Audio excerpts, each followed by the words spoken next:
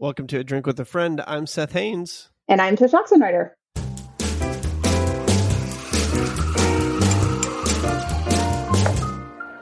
Hey, Tish. Yeah. What are you drinking today? It's like 98 degrees here in Texas, so it's already sparky water season. Grapefruit. I wish I was joking. It's 98 degrees today. So, and it's early May. So I'm drinking grapefruit sparkling water, and I'm going to just like drink it all summer long. Yeah. It's unfortunate. That's hell. How do you survive? Ask my Oregonian husband, who questions our sanity every May through early November. I know. We survive by going to Oregon in the summer. That's how we do it. So. That's how I would survive. I would survive by going to Iceland. Yeah, exactly. All right. So how about you, Seth? What are you drinking? I'm drinking coffee from my favorite little coffee shop, Hail Fellow Well Met, downstairs. And today, I want to throw this out there. Today, I went down and I got a cup of coffee to sort of kick my day off, and it was amazing. And I went to the purveyor of said coffee, the owner of the shop, and I said, "What is happening with your coffee today? This is amazing." And she looked at me, and huge eyes. She was like, "I have no idea." She said, "You're the second person to say this to me today. It is the same coffee, brewed at the same temp. We roasted it the same way. We have no idea, but people are commenting on how different it is." And so today is a delightful day in which I am glad to be drinking my third cup of coffee from downstairs. That's how good it is. That's impressive. It's amazing that you guys even have, I mean, maybe this is just how law offices work, that y'all would even have office coffee if you've got a literal coffee shop downstairs. Well, I mean, honestly, the office coffee, which we've talked about before, that rhymes with Schmarbucks from the Keurig, is it's free and not good. The downstairs coffee is it's some coin. Yeah. That makes sense. It's worth it. It's worth it. Well, speaking of lawyers, how's that for a transition? Speaking of lawyers, we have got some friends. We have two guests with us today. Tish, why don't you take the introductions? Yeah. All right. So these are our friends, Beth Silvers, Sarah Stewart Holland. You guys chatted up at Fancy Politics, but you're around our table today, and we're so delighted to have you. So let's start off with you telling us what you're drinking before we deep dive into our chat. Who wants to go first? Beth, you're on the left of me, so how about you go first? Sure. Thank you so much for having us here. So I'm drinking tap water, which I know is not exciting, but I'm drinking it in an exciting vessel. I just bought myself a gallon container for my water, and it has tick marks to show me how much I should drink it by certain times of day, along with encouraging phrases to meet those goals.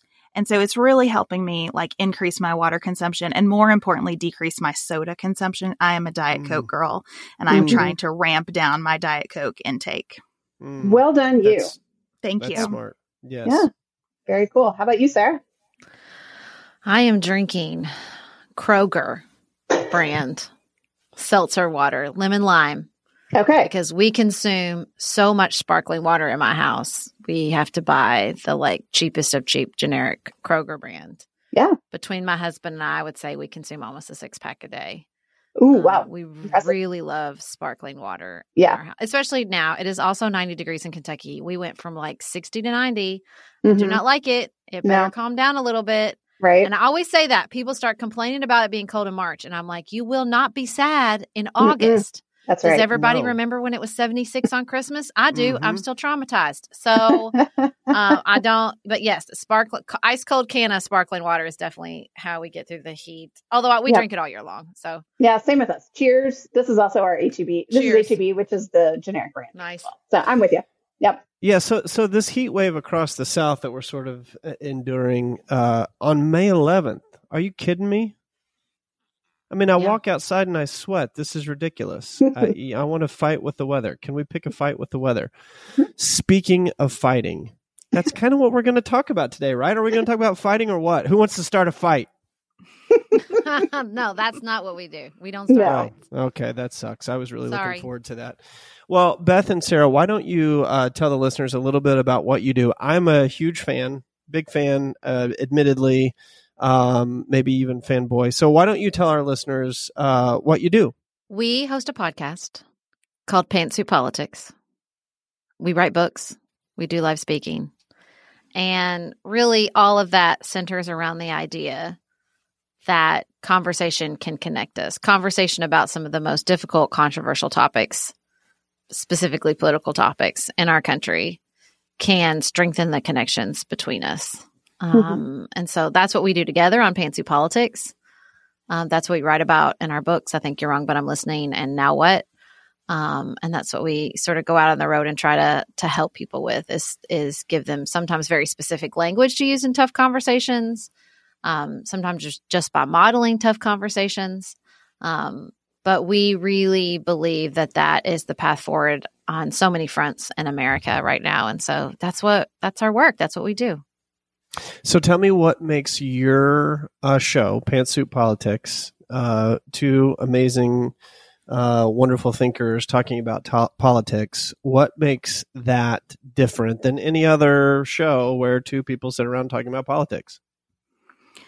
Well, we are just people sitting around talking about politics. I think most shows are not just two people sitting around talking about politics. They are two journalists who have to bring a certain lens to the subject, or they are two pundits, or they are two party people who have talking points that they have to advance in those discussions. Or the whole model is premised on, you're going to represent this point of view and I'm going to represent this diametrically opposed point of view, and we're going to hash it out. We're going to have a debate. And our model is, hey, we are two Kentucky moms. We have friends and family who we care about and lives here in a place in Middle America. We're not studying Middle America like it's a different species of human, and trying to figure out what those normal people think. We are normal people. We have law degrees, so we can interpret Supreme Court opinions. We can track the news a little bit more closely than people who are trying to get through the day in other professions. We spend a lot of time doing research and preparing, but at the end of the day, we're trying to get to what does connect us. What are our values around this conversation? What questions do we still have? We wrap up a lot of discussions where I have more questions than I had coming into the conversation, and that's fine, because we never think of a subject as like, this is our one abortion episode. We're never going to talk about it again. We're in a relationship with each other and with our listeners, and so we let each conversation just be one piece of that ongoing relationship. Yeah. And I think that's what makes your show so nuanced, because you guys are just regular people. Like, if you think of conversations around the table, nobody says like, and a wrap. Now we have our defined opinions. I'm right, you're wrong. Let's go our separate merry ways. That is not how life works. And I know you guys know this. Like, the older we get, the more questions we have than answers, the more we realize life is gray and not black and white. And you guys model that really well as old friends who have various opinions and have learned to change and grow and admit where you're wrong, find contentment where you feel solidly grounded in, and I don't know, then go and feed your kids and run your errands and be human beings that live in communities like we all do. And that's what makes it so great, I think. Yeah. Well, not to rush right to the beating up social media part of the program, but I think so much of that has just happened through social media because it flattens the expectations. It's like all of a sudden the outcome is either a like or a share or a mean comment, as opposed to the idea that this is a continuing conversation, right? It condenses everything into a post. It flattens all the reactions into like thumbs up or thumbs down. And so I think that sort of became absorbed in our expectations around politics and political conversations, as opposed to sort of this ongoing flow we were all always a part of, right? And we could step out or we could step in, but the expectation was not that you were going to dam the whole river on your own, right? And I think that has really infected the way we think about political engagement with one another. It often is just like through this prism of our interactions on social media. Have you guys noticed, or I guess the question is, what do you notice about the increasing polarization of political thought, particularly in America, and what part of that, if any, is attributable to social media? I think it's a question that I'm currently wondering myself as I sort of take a break from social media. Like, how much of my thinking and polarized ideology was really influenced or is influenced by social media? I think social media tries to claim the entire space around prioritizing what matters in a way that's really detrimental to the polarization of our country. if you looked on social media yesterday, the most important story surfacing was Elon Musk deciding to reinstate Donald Trump on Twitter. Like, I don't think that that's the most important story to literally anyone in America. I just don't. I don't think it's unimportant. I don't think it's unworthy of some thought and discussion, but it's definitely not the most important thing happening right now. And some of the most important things happening right now, you know, Congress considering legislation that would help us manufacture more chips in the United States, and the increasing prices of fertilizer. Like, some of those stories are never going to hit on social media unless one particular person says or does something really stupid around them. And I think that hurts us a lot. I think the other thing social media does is it makes us believe that even on those stories like semiconductor chips and fertilizer, there should be a Republican and a Democratic perspective, and they should be opposed to one another. Instead of recognizing, as Sarah and I have over the years, we have different philosophies about what government should do, and we have very different personalities. Those differences do not surface in every or even most of our conversations, because most issues are not built for that kind of debate. And the interests around them are much more complex than you versus me. I just think social media has been a terrible accelerant of this idea that there are two camps in the United States, and a membership in one of those camps defines everything for you. I heard something like 2% of Americans are on Twitter or something like that. Like, it's really a shockingly small amount of people, and it's helpful to remember that. Well, I think, though, let's not, it's so easy to get stuck in this, like, Twitter's the worst and it's not relevant. When I do think it is relevant, because the people on Twitter are very elite inside their industries. They are talking to each other. They are defining the conversation within their industries, very impactful, influential industries on Twitter. So it's not that it's irrelevant, because it is relevant. And, like, some of that prioritization that trickles out into mass media is defined in those trending topics on Twitter. That's how you end up with a lot of stories about Elon Musk. That's right. You know, removing the Trump's Twitter ban. And so I think that's the hard line to walk, is that it's not that it's irrelevant. It's not that we're all going to walk away from Facebook. It's not that people are just going to decide, oh man, it's a bad idea to get your news from an algorithm.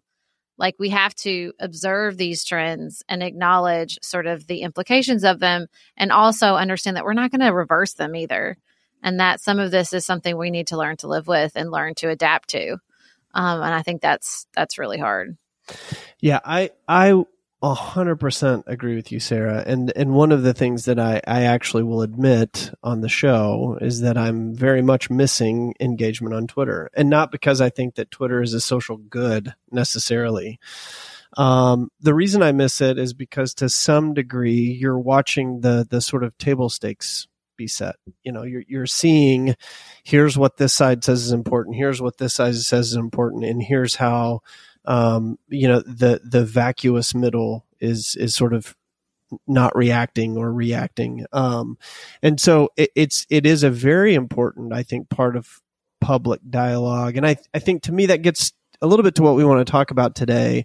Your new book, Now What? How to Move Forward When We're Divided, parentheses, about basically everything, which I think was amazing. The parenthetical there is just amazing. So kudos to whomever thought of that. But we're divided about basically everything. And it feels like we're more and more divided into two camps. And it feels like, whereas, when I was growing up in the 80s and 90s, it felt like, at a high level we were divided, right? The politicians were talking about it. But on the ground, we could always seem to find some kind of common ground, or at least some kind of civility and dialogue.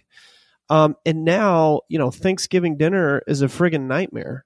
So talk to me a little bit about your new book, the work that it aims to do, and maybe even how you sort of see it, or why you organized it the way you did, and how you see it playing out. We realized as we sat down to write this book that the basically everything is pretty important. It's probably always been the case that politics are not just about politics. It is certainly the case now that we are not talking about politics. We are talking about, are you wearing a mask or not? Are we going to go to this wedding because of the way y'all acted about COVID? Where is my faith in the categorization of my political views. Everything has gotten so personal. Politics is not a subject for elites anymore, right? It's everyone engaged in this all the time about everything. So we organized the book around our relationships, starting with those relationships closest to us, beginning with the family you grew up in, and working our way outward. The second half of the book is those farther away from us. So looking at social media, looking at people we share a country and a globe with, what do we owe to each other as global citizens? But we don't start with the big issue, which is where we're taught to enter political dialogue, the biggest possible issue with the highest possible stakes. I like how you said table stakes. I think that's exactly it. We start with, where might all this be coming from? What's the foundation upon which your personal views have been built, and the people you share life with, where have their personal views been built? And we try to offer people some really specific language to investigate those questions, because we can keep doing this thing where we just beat on each other about our opinions and say, well, we agree to disagree, and we don't actually, we're just huffy with each other, or we decide we can't be in relationship anymore. Or we can do the work of figuring out like why we have these relationships in the first place and how to sustain them. And we really believe that working through those relationships and sustaining the ones that can be sustained will ripple out into those larger issues. Mm-hmm. That's good. That's good. So I want to play out a little bit of a hypothetical that maybe that maybe sort of fits with the organization of your book. Your book sort of looks first at the relationships that are closest to us, and then sort of goes out from there, right? Like almost like a ripple effect, looking at the way our engagement and agreement and disagreement sort of goes out from there. So last week, I was, I'm an attorney too, so 3 attorneys walk into a show. I'm not really an attorney. I only play one on TV. I have a law degree. I've never practiced a day in my life. I mean, but that's okay. You got the degree. That's a lot of work, Sarah. Come on. So I did pass the bar, so I guess. I mean, listen, you're an attorney then. You're a lawyer, even, some would say. So I was discussing the leaked Supreme Court opinion, ostensibly, which will overrule Roe v. Wade, Planned Parenthood versus Casey. And so I was talking with a partner about that, deep thinker, brilliant thinker, actually. And she said, I think it was leaked by the left, and here's why. Very adamant, very adamant. And by the way, I have my own opinion on this, which I will not share. But she was very adamant. We had this conversation. It was very good. 3 or 4 days later, I'm at the Jason Isbell concert, and amidst the raucous noise at a break in the show, a very good friend of mine, who's a professor at the University of Arkansas here, leans over and says, "What do you think about, the leaked opinion?" Just before 24 Frames starts playing, which I thought was an awkward time, but whatever. And he is very, very adamant that it was leaked by the left. And I talked about it after the show with him. And both people are very adamant, think that the people on the other side are misinformed or reading it wrong. And here I am sort of stuck in between these two camps thinking, wow, very different opinions based on very similar information, right? All we have is a leaked opinion and the interpretation of it. And yet they are convinced that one side is out to harm the other by the leaking of this opinion. And it seemed very interesting to me. I'm not 100% sure how to navigate those kinds of conversations with my friends, A. And B, I'm not sure what that says about the farther reaching implications, the outer relationships, my relationship to the local government, the state government. Arkansas is a trigger state, right? So if Roe's overturned, we immediately ban abortions. The national institution, and particularly the institution of the Supreme Court, as a bar member, of which I'm a huge supporter, right? So I'd love to talk through sort of your books and y'all's thoughts with that as a lens. Like, these are the issues that we're dealing with every day, right? Where two camps have distinct and vociferous views and are unbending. So how do we engage those sorts of politics? Walk me through that hypothetical. Well, my first job out of college was at Planned Parenthood. I took a real journey. When I was in high school, I went to Girls State. Do y'all have that where you live? Mm-hmm. Like where the high schoolers go? And I recently found the legislation I introduced with my roommate, which was a partial birth abortion ban. So I took a real swing over the course of college. And so this is always a topic that is really, it's just been at the center of most of my political conversations, like many Americans, but in a really lived way for most of my adult life. And I think the first thing I would say is the idea that there are two camps is like probably the first place we need to really do some reexamination. Because there are two extremes, as there are in most things we discuss in American life. But most Americans do not sort neatly into those extremes.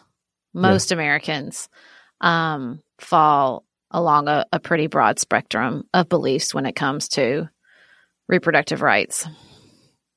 So I think when we can sort of start to excavate that middle ground, I mean, I think middle ground is like, where are we as Americans when middle ground is a weighted topic? But, you know, it's like a weighted word to use. But it is. And I think, you know, much in the same way that I think gay rights made progress when they really focused on the individual impact and sort of articulated those stories, I think we can start to sort of excavate that complexity when we scratch at individual stories surrounding abortion. I think, you know, the forcefulness in which the medical community is coming out and saying, this will impact everything. This will impact miscarriage care. This will impact infertility treatments. This will impact medical training. This is not a simple issue of somebody's having an abortion you don't think they have, and we're going to stop that. So much more complicated than that. I think the women who are coming out and telling the stories of wanted pregnancies that had to end in abortion are incredibly brave and essential to, again, show like this is not what we think it is. This is not as simple as we think it is. Even this issue that we feel is so bifurcated, right? It's more complicated than that. Yeah. And I think the more we can do and the more we can just, I kind of want to take the Steve Bannon approach, which is not a sentence I use a lot in my life. But you know, he has that, like, you just fled the field, right? You just fled the field. He uses it with misinformation. You just fled the field with bullshit so people can't see up from down. And there's a part of me with this leaked opinion that just wants to flood the field. Like if every woman told her story about not just maybe having abortion, you know, I had a D&E, which is the exact same procedure for a lost pregnancy that might not have been available to me. Might not, if this were to happen, the exact same thing that happened to me happened in 10 years, I might not be able to get the medical care that really saved my life and protected my mental health. And I just think like flooding the field with those stories to say like, this is not as simple as we think it is. Yeah. I think, you know, most people kind of know that inherently, but just putting that out there as much as we can and not letting it be defined in this very black and white political way I don't know where it'll get us, but it'll get us somewhere different than where we are right now. Yeah. You know, a difference between Sarah and me on this issue is that Sarah is so comfortable talking about it because she has a lot of experience with it. And I'm not. If I were at a concert and someone asked me about the Supreme Court leak, I would probably want to go to the bathroom or something because I don't want to work at a concert. But in my life, you know, if those leaked conversations came up, I would be interested in talking about the leak. What's significant to you about who leaked it? What difference would it make to you if your theory were confirmed or if it were disproven? What are you saying about the other side or your side based on your opinion about this leak? I like to just interview people. Lots of questions. This was significant enough to you to talk to me about at this concert. Why is that? Yeah. Supreme Court's pretty important to me. I love to talk about the court. So I could see myself having a really robust conversation about that. Yeah. And then when you think about abortion itself, you know, I've been thinking over the past few days about how weird it is to hear politician after politician and person after person, like just in my life, rattle off rape, incest, life of the mother. Those are three enormous ideas. Yeah. Devastating ideas. Yeah. And we just tick them off like we're doing a Nike commercial. What does that say about this issue and where we are with it? I would like to have that conversation with people in my life of all persuasions on this, whatever they think the policy ought to be. How did we get to a place where we say those concepts in that kind of list? I was really kind of devastated when I read Justice Alito's characterization of how Americans feel about this topic, because I thought it really flattened us out. And I thought he missed a lot of people in summarizing, even people who probably agree with the result of this opinion. I don't think he represented well in characterizing Americans, on this issue. So I am really interested in the words that we use and kind of interrogating people who want to talk about this, about how we got to this place. So, as y'all know, I'm the one non-lawyer in here. I teach English, and I teach English to 11th and 12th graders, and I promise this has a connection. The driving question I had in my classroom this year is, when everything is hard and life is hard, why do good stories matter? In other words, when you're just constantly bombarded with thing after thing after thing, why are we still reading these great books? Why read Jane Eyre when everything is on fire? And so that was the thing we talked about. And it reminds me of what you're saying here, is how much stories matter. And this is a recurring theme that Seth and I talk about a lot as writers, that at the end of the day, as human beings, we are hardwired to learn through stories. And yeah, we learn about big philosophical or, unifying themes of life, which is why some books stand the test of time. But we also learn the stories of our neighborhood, the people that we sit at the table with and chat with. And like you guys, I can't think of one friend in person who is like, this is 100% how I feel about topic X. Like, nobody thinks that way. But we all have some kind of story related to that, and we all are human beings that have to-do lists to do today. And so, whenever we are thinking about some hot issue topic, it's not like this is the one thing that's encompassing my day. We're thinking about it in the midst of the carpool line, or, before we run errands or whatever. And this past weekend on Mother's Day, we had lunch with my parents, and my dad he got into all this, and he was talking about how he misses the day when Tip O'Neill and Ronald Reagan Tip O'Neill would call Ronald Reagan and say, is it after 6 p.m. or something like that? How Reagan would say, is it after 6 p.m.? Because that meant then they were just back to being friends. Like, they would disagree with each other on everything politically, but they would go golfing together. And I think that's actually how most of us live. We're just not aware of it if we just look at ideas without hearing stories,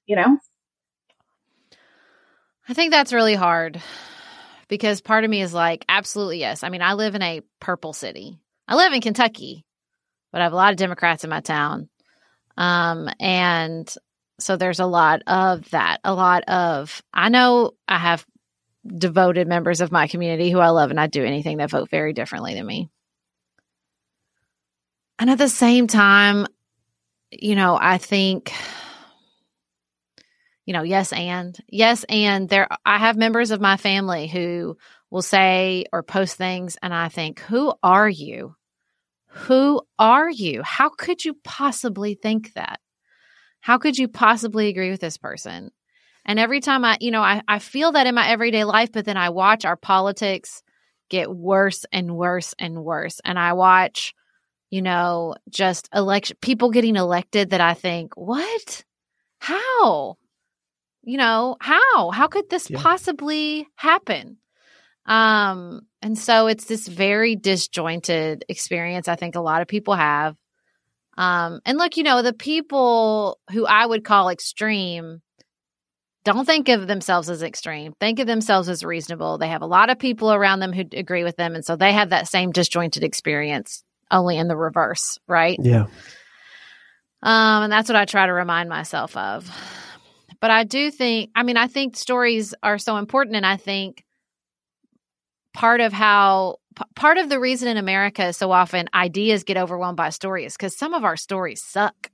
Like some of our stories are, we have to protect our border because people are coming in to destroy American life and take American jobs and, ruin everything. Some of our story is the other side is my enemy, and because they are trying to destroy America. Some of our stories are, the government is run by pedophiles who are trying to, God knows what, I think some of that speaks to the power of stories. Just some of the stories are terrible that we tell each other, we tell ourselves about what's going on in American life right now. Yeah. And Sarah, I want to build off that point a little bit, because you did say that, some of the people that we hear or see as more extreme, that they have their own lived story and their own lived experience, and they see themselves as reasonable. And I tend to agree with you. There seem to be, though, people who sort of push the boundaries of those limits, right? I'll name names. I'm unafraid, as all of our listeners know, right? So a Marjorie Taylor Greene, right? She seems to push the limits of what is sort of a rational, reasonable story. Alex Jones, same way, right? I mean, calling, the shooting at Columbine, calling that, or Newtown, Sandy Hook at Newtown, calling that a hoax is obviously pushing the bounds of rational thinking. And so it does seem to be that there are also grifters out there, right? And so how do you balance those who may have different lived experiences, right? So people in the Ozarks, for instance, or people in the Appalachians who may feel forgotten and lost and left out, versus those who seem to be on an unapologetic grift and pulling people along with them. Like,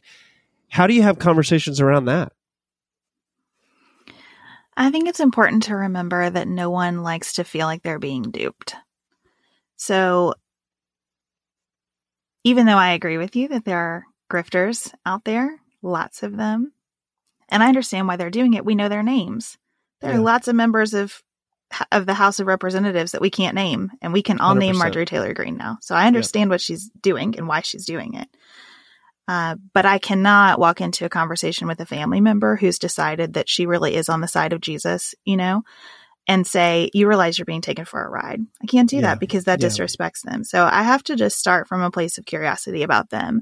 In the book, we kind of offer these strategies of like, if you have a brother or an uncle or someone who's attached to one of these figures, then maybe you say, gosh, it's so weird that we grew up in the same house and we see this person totally differently. Why do you think that is?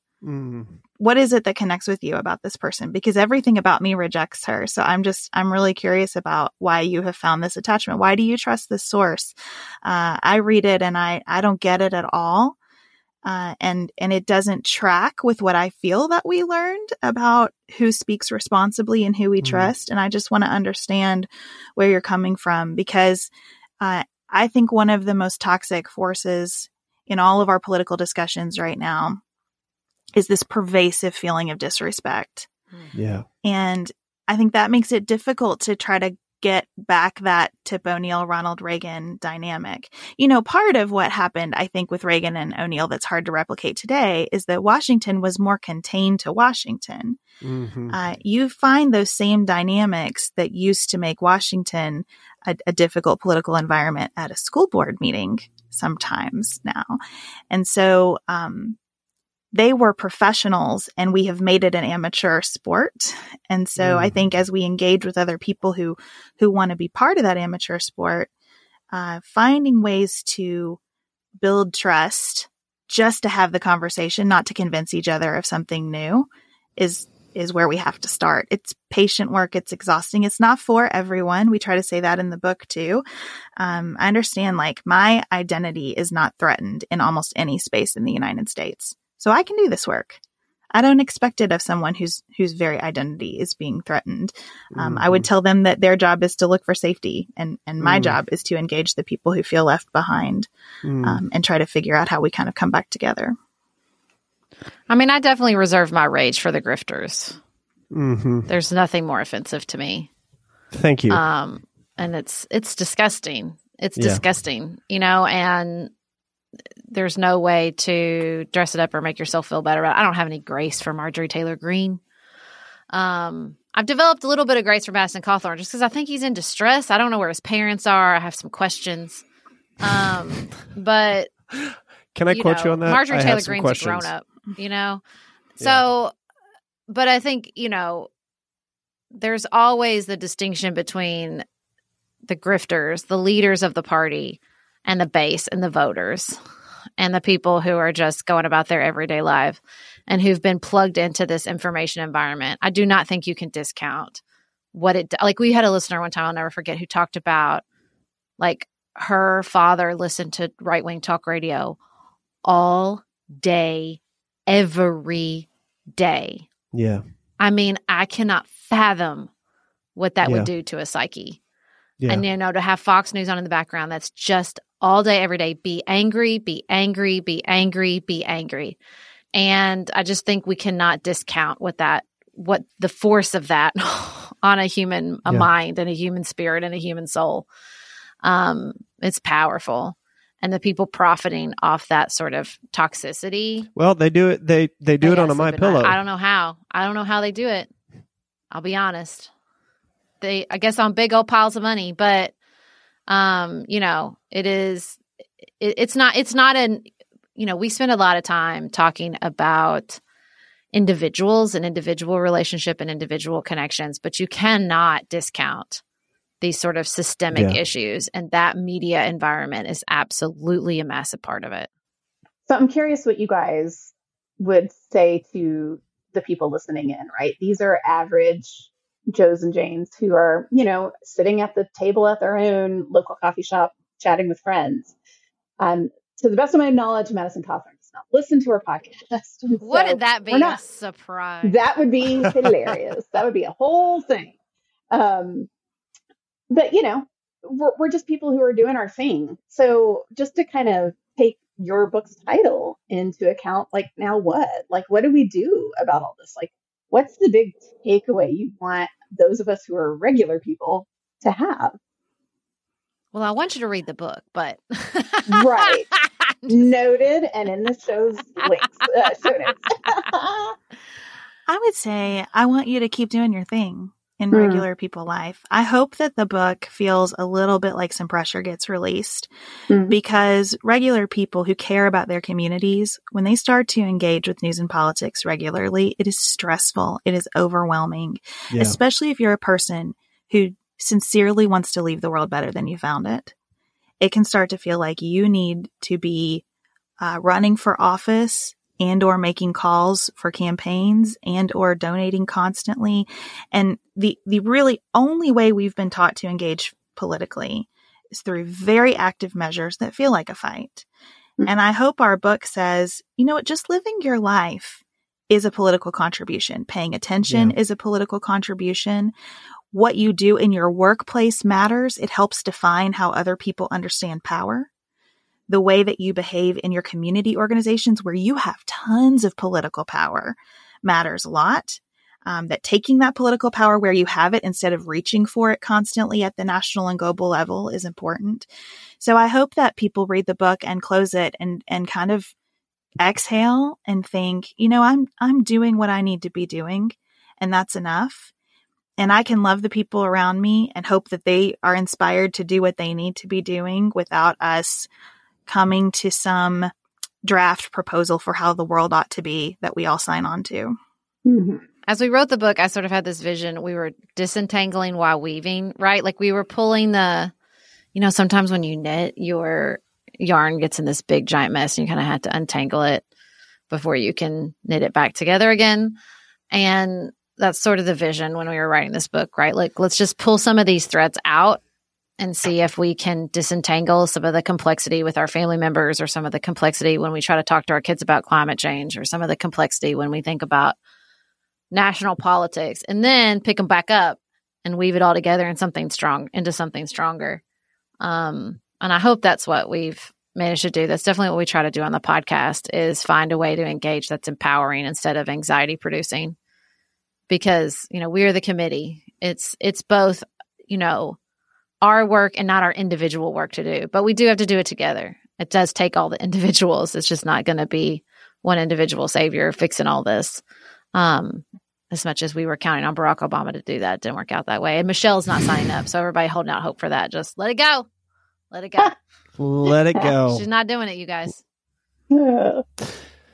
My big takeaway from your book, or one of the things that I really loved about your book, I say a lot that every act of writing is an act of spiritual formation. When I work with clients, I tell them that. When I'm talking about a book, I say that. I love the idea that when you go down to put something on a page, you're actually engaging in something that's very spiritual.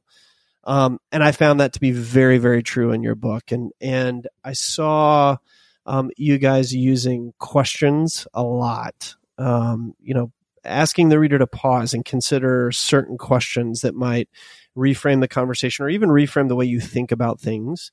There are a couple instances where you use sort of these imagination exercises, almost like Ignatian, for Catholic listeners out there, almost like Ignatian prayer exercises where you would stop and put yourself in an imaginary position and sort of play that out, which I thought was really brilliant. Is almost like a way of living a sort of prayer in your everyday life. And Beth, you talk about the role of curiosity. On this show today, but it's littered throughout the book. I mean, it's constantly this return to this idea of being curious and compassionate to the other person across the table from you as you talk about these issues. If you could offer one final takeaway to the reader about, or to the listener about your hope as they read this book, as they engage these questions, as they work on these sort of like hypothetical exercises, like what would you hope they take away from the book? That life is a lot more interesting than we're allowing it to be right now. I think that all of those questions are styled as helping us connect to others, but they are questions about us. Every place where I've found it possible to change my mind has come from having a real sense of curiosity about a topic or another person or about me. Yeah. And I think that walking into politics, which has infected everything with this sense of like, well, I know where I stand on everything, has made life a lot less interesting than it can be. And if we get more interested in each other, we'll get more interested in ourselves. And that is just a more joyful way to live. Sarah, how about you? Really back to what I said at the beginning of the show, that connection can be forged through conflict. That, I read a book recently by Sarah Schulman called Conflict is Not Abuse. And the second I heard the title, I was like, I want to absorb every page of this book because it connected with me so much that like conflict it's not abuse. Like we are going to inherently have conflict with one another. And if we can shift the way we perceive it, not to absorb actual toxic abuse or violence or anything of the sort, but to see conflict as a way to get to know each other and ourselves better. To see all that interesting complexity Beth just named, that I think we could really start tackling all the problems and issues that keep us up at night and keep us anxiety-ridden and keep us at each other's throats. And so I hope that people can start to sort of shift their thinking instead of shutting down in the face of conflict or running away from it, but to see it as a potential source of connection. It's good. Well, I love it. It's been amazing talking with you guys. I think everyone needs to pick up now how to move forward when we're divided about basically everything in the show notes. And I encourage our listeners to really engage the questions, engage the exercises, engage the material and the content, and think through ways to move forward with understanding and curiosity, particularly at the familial, friendly, local level, with people you engage with every day who disagree with you. Great work. So excited to have you guys. Thank you. Thanks for having us. And I mean, really, this is very good. It's very good. Thank you. So we end every show the same way, which is we ask each other what is one thing we're listening to, reading, watching, maybe eating. I don't know. Maybe your favorite wallpaper that you're decorating with, whatever, that's bringing more truth, goodness, and beauty to your life. So Tish, talk to me. All right. I don't know if y'all have seen this show. A coworker teacher friend of mine told me about the show called The Biggest Little Farm. Have y'all seen this? Okay. It's on Hulu.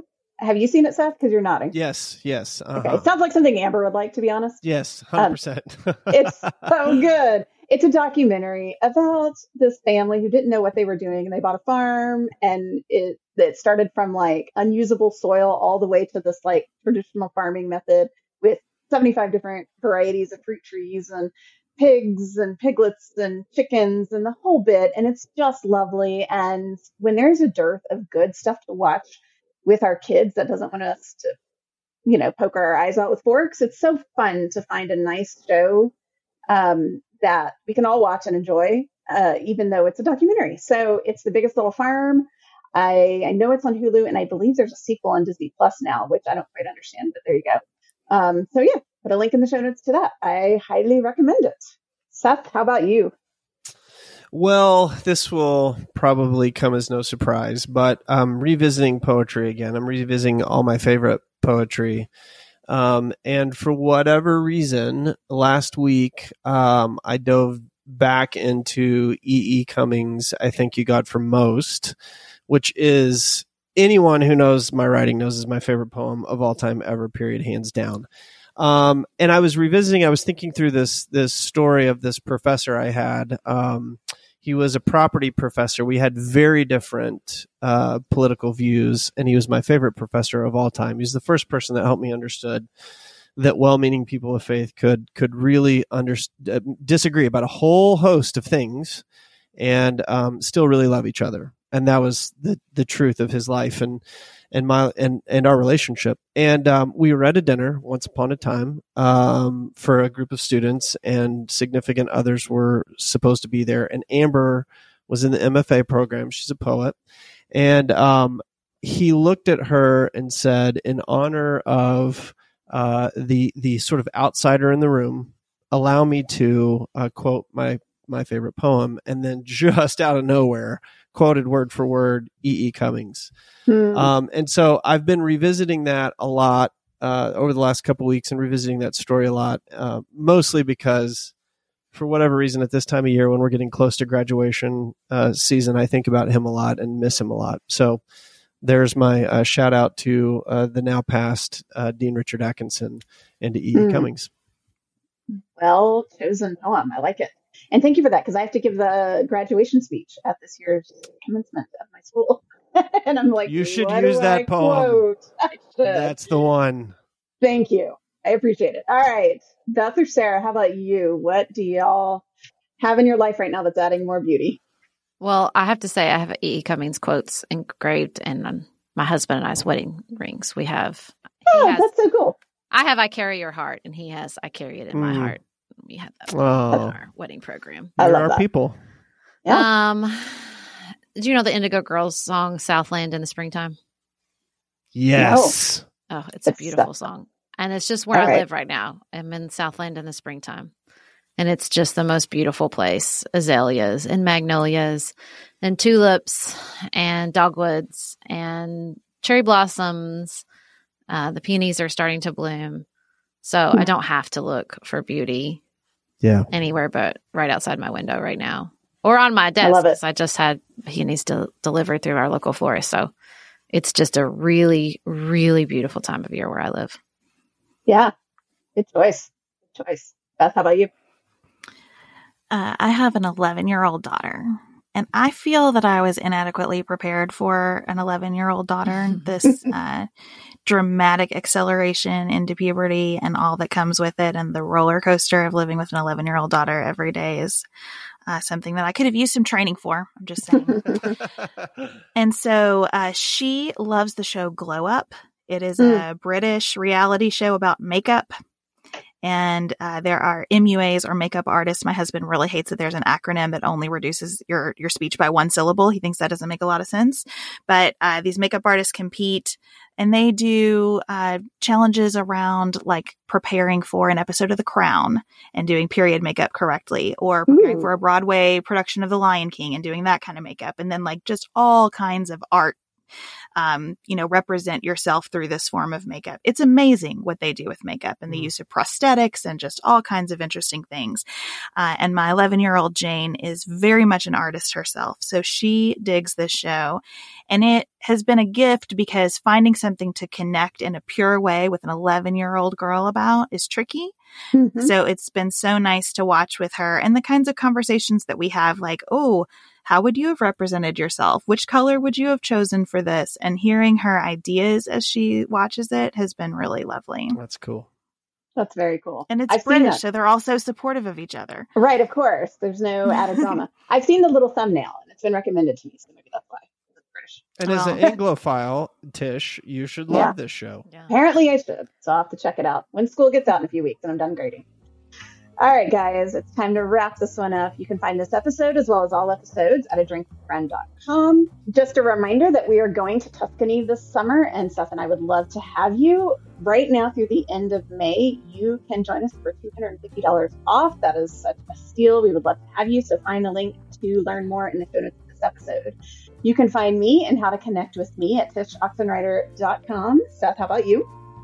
They can find me at sethhaines.substack.com. Cheer for me, I got it right. You got it right. All right. Beth and Sarah, where can people find you and your work? You can listen to Pantsuit Politics anywhere you find podcasts. PantsuitPoliticsShow.com is really our front door. Our website will connect you to all the things that we do. And thank you so much for having us. This was a lot of fun. You're so welcome. And we'll put the link to all the things, including the book Now What, in the show notes of this episode. Music for the show is by Kevin MacLeod. Editing is by Kyle Oxenrider. I'm Tish Oxenrider with Seth Haines, Beth Silvers, and Sarah Stewart Holland. And we will be back here with you soon. Thanks for listening.